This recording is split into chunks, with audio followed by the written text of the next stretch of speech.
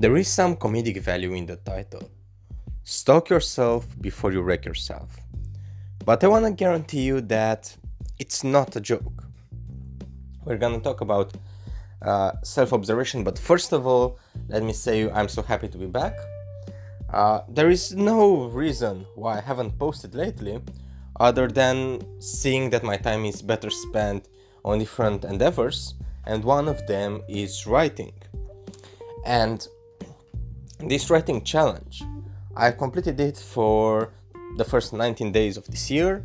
I aim to fully finish the challenge on the 31st of January, and then maybe to just keep on building on this habit that I'm forming, because this is a habit. Now I know when it's 11 a.m. what is Victor going to do, and yeah, I'm speaking of myself in the third person. That's obnoxious, I know. I'm going to grab my notebook and write for 45 minutes, 1 hour. Initially, there were 20 minutes. Now, even in the days when I'm feeling like, hey, I kind of said what I want to do, I'm still trying to at least hit 45 minutes of writing. In other words, at least 700 words. That's my somehow average.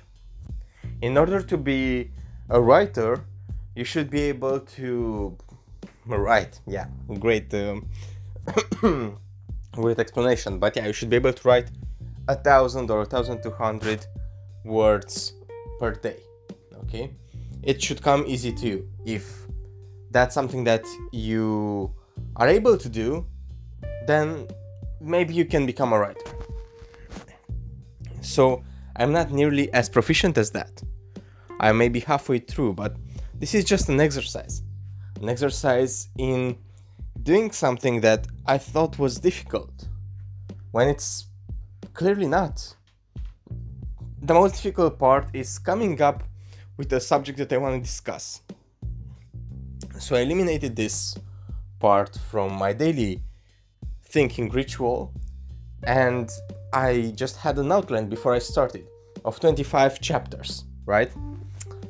Funny thing, the last 5 or 6 days are going to be fun because I haven't thought if I want to go back to some of the chapters and write some more, or to write additional new chapters and have 31 chapters and then eliminate some of them, pick what I feel is the best, maybe, like just a drop of everything. Well, see, while doing that, and I was very keen on observing my other actions, I was trying this month to form 3 habits. One through this challenge, and there are 2 other habits. And those other habits are things that I've tried to do for at least 1 year. And I've seen that the days when I'm struggling, or the days when I fail a goal, are the days in which I sort of fail the other ones too. Writing, I haven't failed, right? I've done it each day, but maybe because it's a challenge. But the other ones who are not linked to a challenge, they're just regular goals, but they are daily goals, they are daily practices that I'm trying to create in myself. And one of them takes some time, like 1 hour, the other one doesn't take anything. It's just don't do something. So when I'm not taking the action, or better said, when I'm taking the negative action, the habit that I want to cancel, I'm not doing the habit that I have to do, which is exercising, right? So if I'm doing the bad habit, somehow my brain allows my body to say, hey, you're kind of tired, you don't need to exercise now. Which is silly and it's stupid, because why would you have two wrongs? 2 wrongs don't make a right. You know the expression. So why would you have 2 things that would actually diminish you? Well, here is why all the people are testing the ways that we're interacting, why people are looking at the brain and how we think and how we act, because it's fascinating. Somehow by allowing myself to do the negative thing, I'm disabling myself to do the positive thing. And this is because maybe there are changes in my body, right? Imagine if you are putting bullshit in your body, like fast food, you don't feel the will to exercise afterwards, right? Maybe they are correlated, okay? But maybe, and here is the theory of this podcast, maybe because I'm allowing myself to fail, it's all downhill from there. In the sense that I start blaming myself, I start talking negatively about myself. I'm like, oh, you're so stupid, you've done this again, you're terrible, oh my god, how can you still do this? You're doing it 3 days out of 7 when you were supposed to do it literally maybe 1 time per month, or I'm allowing myself. It's not about reducing everything, like once per week it's fine, right? You can eat fast food once per week, but if you eat fast food 3 days out of 7, yeah, great. So that's one thing. Another thing that I realized, also through observation, those are the days in which I thought I was the most tired, but it's not true. The days in which I was the most tired, I actually went back home and exercised and didn't eat junk food because I didn't have the time. To explain this better, where I'm working, I have a restaurant downstairs and I can go buy things from there, which is not necessarily great food, but it's still better than McDonald's, okay? I think, and it's just maybe the way that I'm perceiving things, but still, if I'm eating some rice, beans, and some chicken breasts, I think that's somehow better than a burger. Maybe I'm wrong. I can be wrong. Like, diet is still such a complex topic and I still haven't figured it out completely. Why should I lie? But see, in those days when I'm so fucking busy, I'm so connected and just plowing and moving through, I don't have time to do those things. And when I get home, I'm so tired that I'm like, you know what, I cannot think of anything. Let's just go plow through and exercise to get some energy back. So actually, and I found this in my work as well, I'm doing the highest quality of everything when I am not overworked, not overly stressed, but at a 90% capacity. 80-90% capacity. And that should tell you something, because if you're allowing your mind to become bored, it's going to default into your negative habits. And this is where I'm thinking, when you break up with somebody and they say, hey, keep doing stuff so that you can forget about her, it's true.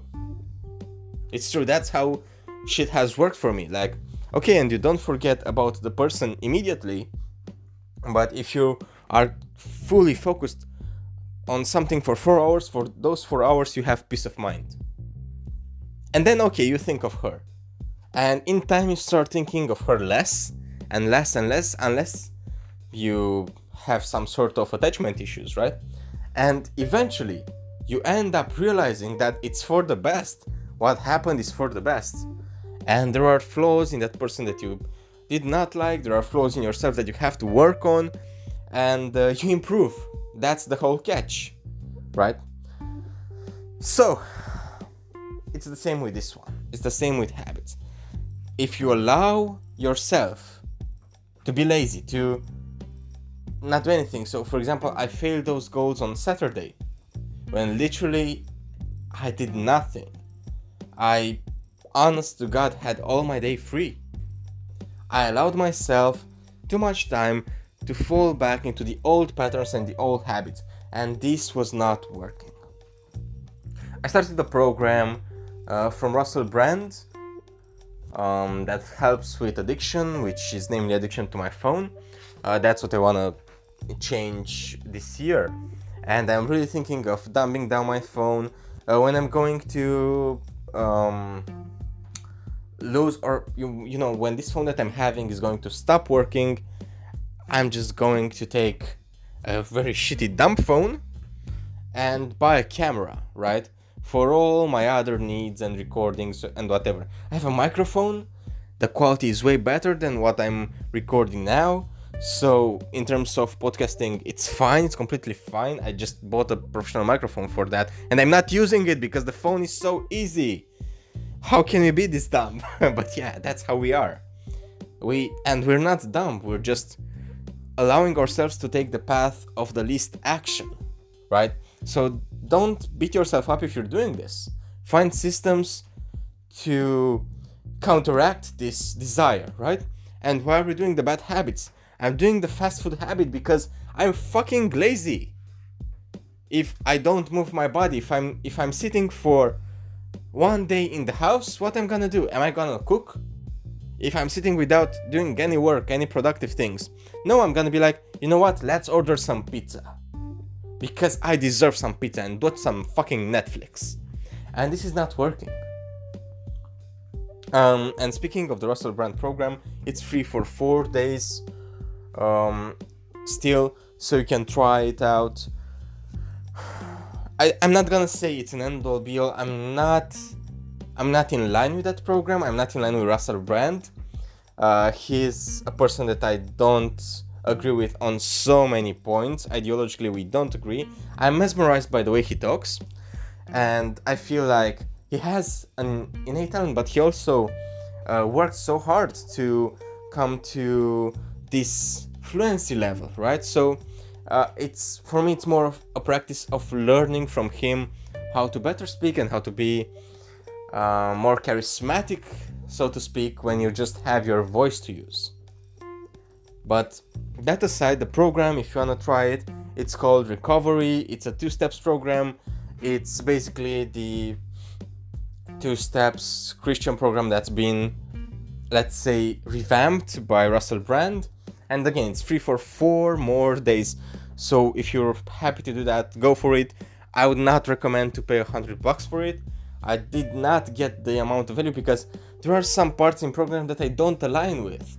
And the program is not meant for you to finish in 12 days or in 7 days, right?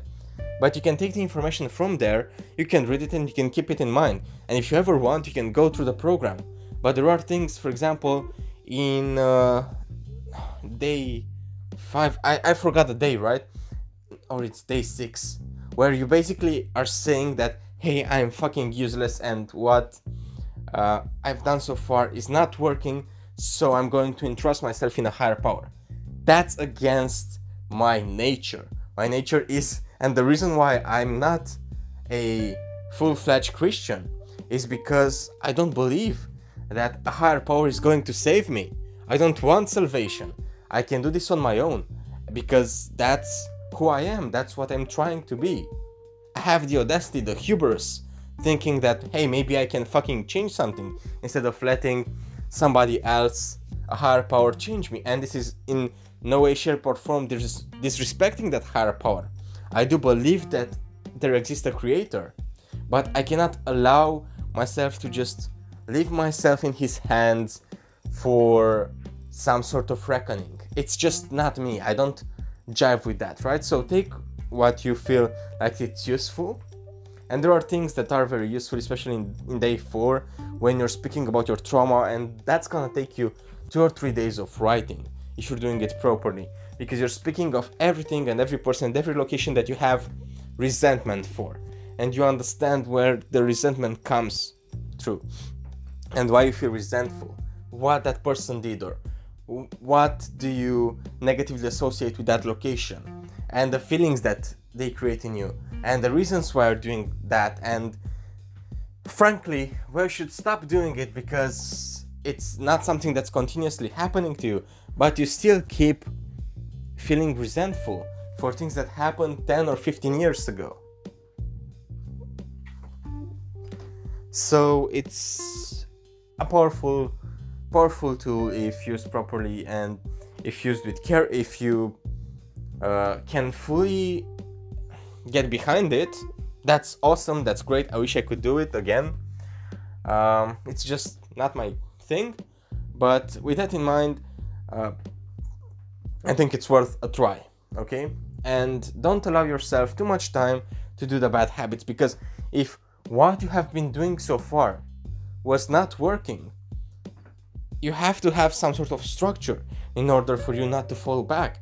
Because when you're getting bored, you're gonna eat, you're gonna look at drugs, you're gonna look at drinking, you're gonna look at having sex, you're gonna look at all those things which maybe you want to avoid. Maybe you have some sort of addiction that you are trying to stop, and that addiction comes into place when you're feeling bored, because we have the feeling of boredom. We are afraid of boredom. The best thing would be to try and realize that boredom has so many merits, so many inventions, and so many eureka moments came from people who were doing nothing. They were doing jack shit, they were relaxing, and they were like, oh my god, this is the connection between the two formulas that I've been working for my last 2 years, right?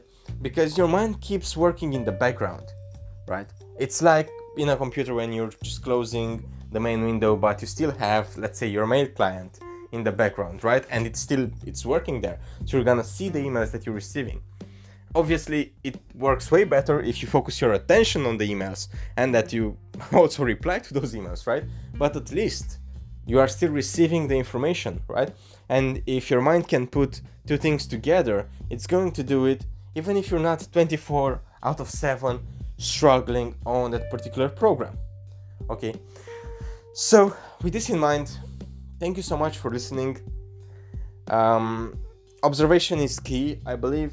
Observation of things and trying to figure out why you're doing certain things, and that's what I'm trying to do now. Basically just a change of focus whenever I feel like doing the bad habits. That's what I found to be working, but it's very hard to be able to change your focus when the person that has to change your focus is yourself.